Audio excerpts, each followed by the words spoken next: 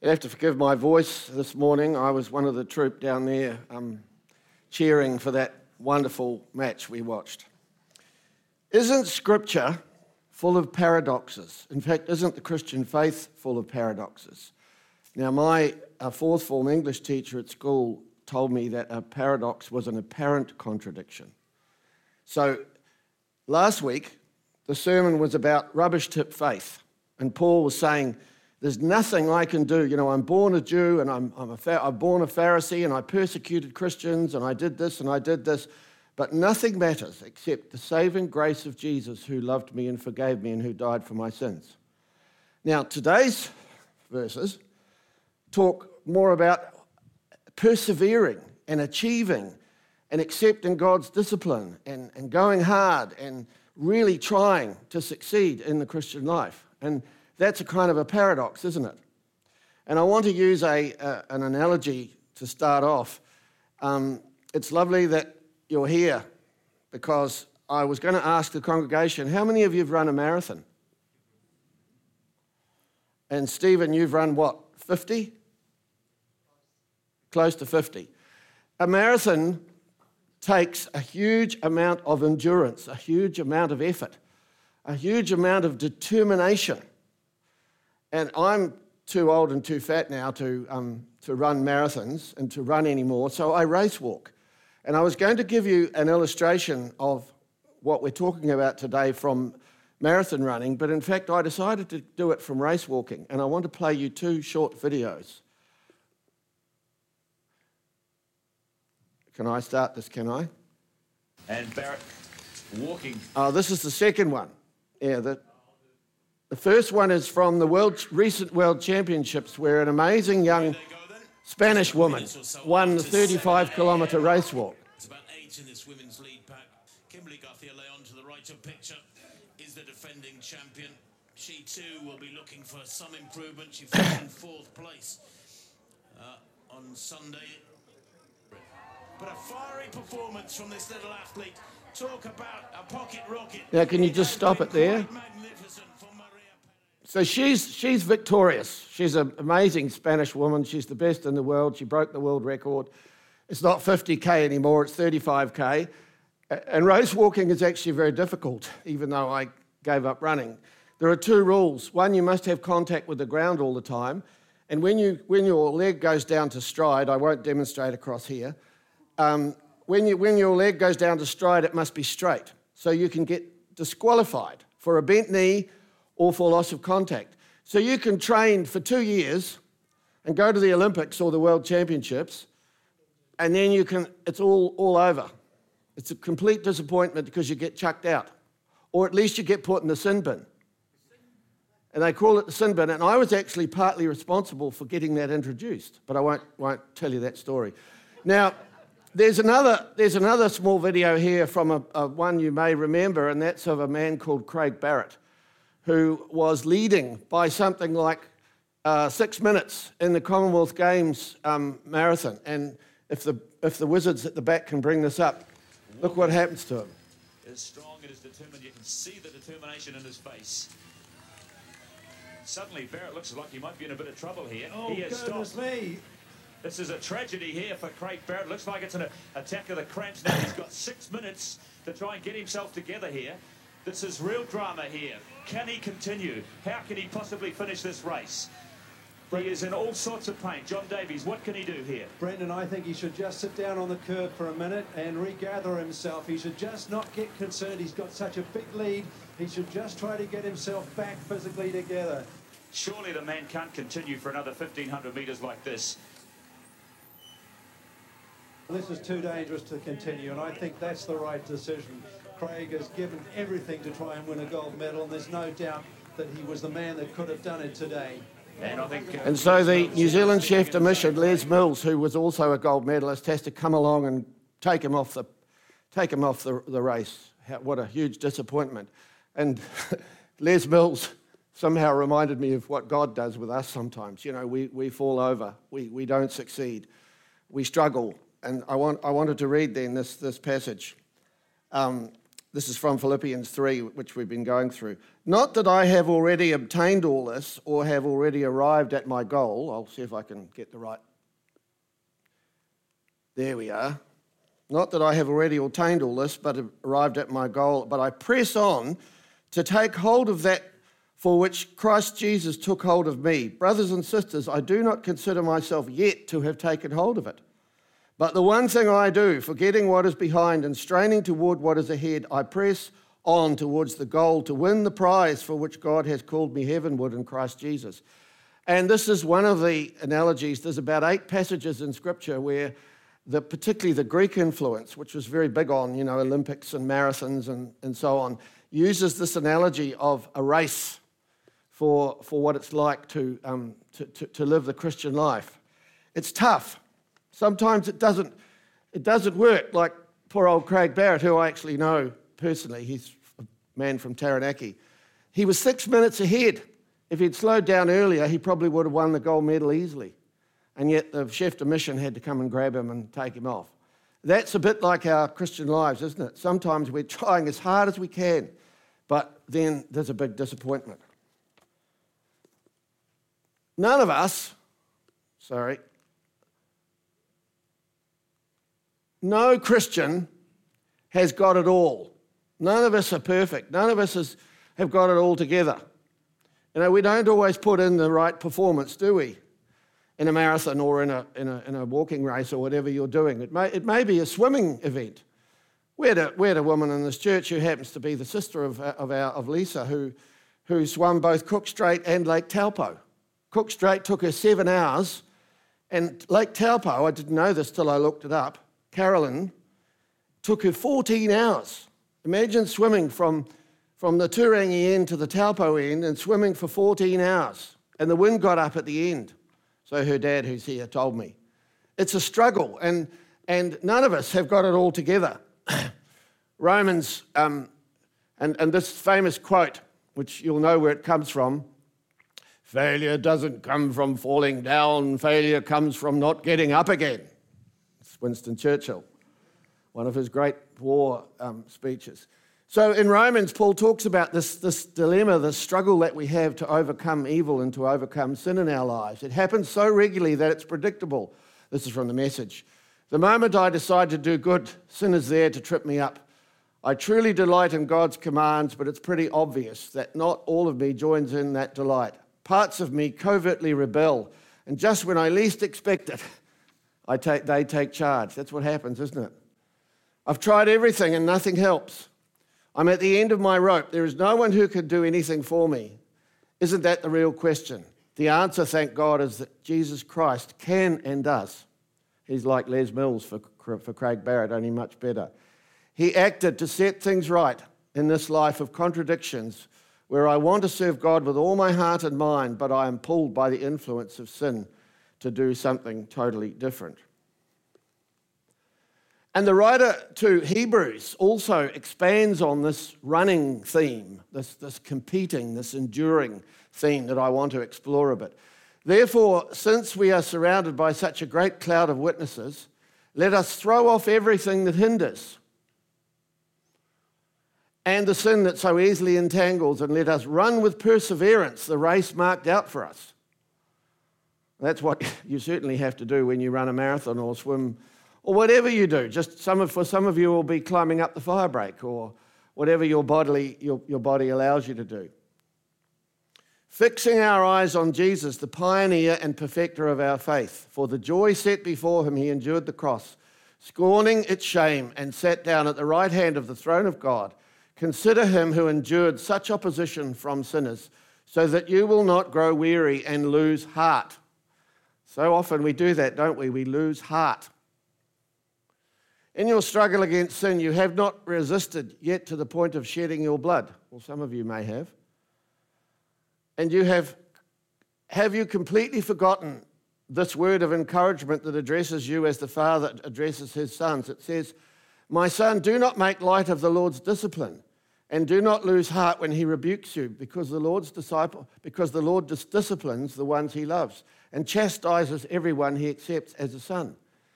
It's a very difficult scripture to understand. We, if we're living the Christian life, we must expect God's discipline. And what is God's discipline? It's a hard word. So what does the Hebrews passage tell us to do?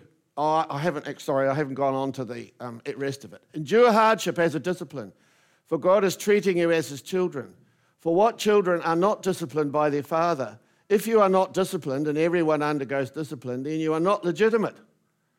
We're bastards, one of the translations says, if we don't have God's disciplines. We're illegitimate children. We have all had human fathers who disciplined us, and we respected them for how much more we should submit to the Father of spirits and live. They disciplined us for a little while as they thought best, but God disciplines us for our good, in order that we may share in his holiness. No discipline seems pleasant at the time, but painful later on. However, it produces a harvest of righteousness and peace for those who have been trained by it. Therefore, speaking to all of us here, strengthen your feeble arms. I can't do proper press-ups anymore. I used to win competitions in the gym at New Plymouth Boys High School. I could do 50, 60 press-ups, and I have to do half ones because my body's too heavy for the strength of my arms. Now I'm in my mid-70s. Strengthen your feeble arms and your weak knees. Fortunately, my knees are all right at the moment. Make level paths for your feet so that the lame may not be disabled but rather healed. So, he's talking about the realities of our Christian walk or our Christian run. So, what does the Hebrews passage tell us to do? In fact, the Philippians passage. To run or walk or swim or endure or whatever we do with perseverance. To persevere, to carry on despite the difficulties. Don't chuck your faith in, as I said last week, just because there's a few difficult questions you have to face. Throw off everything that gets in the way. What do you need to throw off that hinders you from your Christian walk? What do I need to throw off? Is it my thinking too much about my job or my money or how famous I might become or not become, or what is it? Chuck it off. I bet when Steve was in his hospital bed, he wasn't particularly worried about running marathons. He was worried about just staying alive. And he was persevering. And praise God, he's here. Fix your eyes on Jesus. Remember the wonderful song, and I probably don't have a singing voice, but turn your eyes upon Jesus. Look full in his wonderful face, and the things of earth will grow strangely dim in the light of his glory and grace. So what will happen if we fix our eyes on Jesus? The things of earth that grab us and trip us up and torture us and get us angry, and they will grow strangely dim if we really look with our eyes and turn our eyes on Jesus. Don't grow weary and lose heart. Expect the Lord's discipline. It's a great enigma that I've never really solved in my own mind. I spoke a little bit about this last week. What is God's discipline when we have a family member pass away or have serious illnesses? I actually believe that's part of God's discipline. God could intervene and solve all the problems in the world if he wanted to. He's capable. But he doesn't always, but he does sometimes. And what the mystery, the great mystery of the Christian life is that we don't know why he does it in some circumstances and not in others. And that's an enigma I'll probably take to my grave. God doesn't cause suffering, but he can alleviate it and does sometimes. Prayer does work. The great mystery we don't know is why he does sometimes and not in others. In fact, if we are not suffering discipline, as it says in the Hebrews passage, we are actually not true children of God. We're illegitimate. So somehow in our lives we should be experiencing the discipline that we need as a result of things that we do or of things that happen to us. It's a mystery. Don't become a B-grade Christian. Now, I'm a B-grade race walker now, because if I try and keep my legs straight all the time, I pull a hamstring. So I walk at about 3/4 of my ability. And when I go in championship races, there's an A grade that's fully judged according to Olympic rules, and a B grade that's for hackers like me. And I don't mind being a B grade race walker because I just do it for enjoyment and the fitness. But don't be a B grade Christian. Go all out. The Lord wants all of us, our mind, our heart, our relationships, our work, our studies. He wants them all to be committed to Him. Don't be a B-grade Christian. Remember that you don't have to be an expert apologist. Remember last time I talked about the dogs that were attacking us, and the dogs in Paul's time were the circumcision brigade who was saying that he wasn't a real Christian because he didn't do certain things. And I was talking about the secular humanists and the atheists who were trying to divert us from the path and tell us that our faith wasn't real. But you don't have to be an expert apologist or a triumphant disciplinarian, Sermon 2. And I just want to finish by retelling you the story. My favourite book of the Narnia stories, and I've mentioned this before, is The Silver Chair. And if I can paint the picture for you, the children and this amazing animal called Puddleglum, who Lewis invents, who's a sort of part beaver, part whatever else, they go underneath to rescue Prince Rilian, and they encounter the horrible green witch who's really a serpent in disguise. And she puts this stuff on the fire, and she strums a little instrument, and she gradually lulls them into the sense of that there's no world up above her horrible cavern where she's got all these people captive. There's nothing up there. There's no sun, no sky, no moon, no beautiful scenery like we're all used to. But the real world is only the world that's down here in the darkness and the horror of her world which she rules. And Jill, they're all getting sleepier and sleepier. And Jill suddenly says, "But there's Aslan." And Aslan, of course, is Lewis's picture of Jesus. And immediately the witch gets really angry, and then slowly she thrums them into sleep again. But Puddleglum is fighting hard, and he realizes that he somehow has to break the smell, and he puts his foot into the fire. And Lewis says there's nothing like the smell of burnt marshwiggle to bring one to one's senses. And then the spell is broken, and the witch turns into a horrible snake, and they all attack it with their... But she tries to convince them. You see, Lewis is saying she tries to convince them that this world that we're in now is all there is. There's no heaven, there's no hell, there's no afterlife, there's no God who created the whole universe. Wonderful, wonderful storyteller. And that was written in 1951, and it's still as relevant as it always was. Whoops. Puddleglum knew in his heart that the world above was real and bravery and faith, so the person with the simplest, sincere faith can confront the power of evil and falsehood. You don't have to... See, I've had to become something of a bit of an apprentice apologist because I've taught at university for 52 years. And Victoria University is one of the most heathen places in the world if you look at its origins and how it was founded. But you don't have to be like that. You can be like Jill and call out to the name of Jesus, or you can be like Puddleglum and just take one action, one particular action that will reverse in Lewis's case, the spell. So be encouraged, brothers and sisters. Endure. How many of you have been a Christian for over 50 years? There you go. They've endured. As a lovely lesson for you young guys. Don't give in. Don't step out of the path. Don't get easily distracted. Let's pray. Father God, we thank you for these paradoxes in Scripture, that on the one hand we are nothing. All our achievements and our money and our relationships mean nothing to you if we're not committed to you. But on the other hand, in today's passage, we've learned about striving and enduring and struggling, like the marathon runners and the swimmers and the race walkers.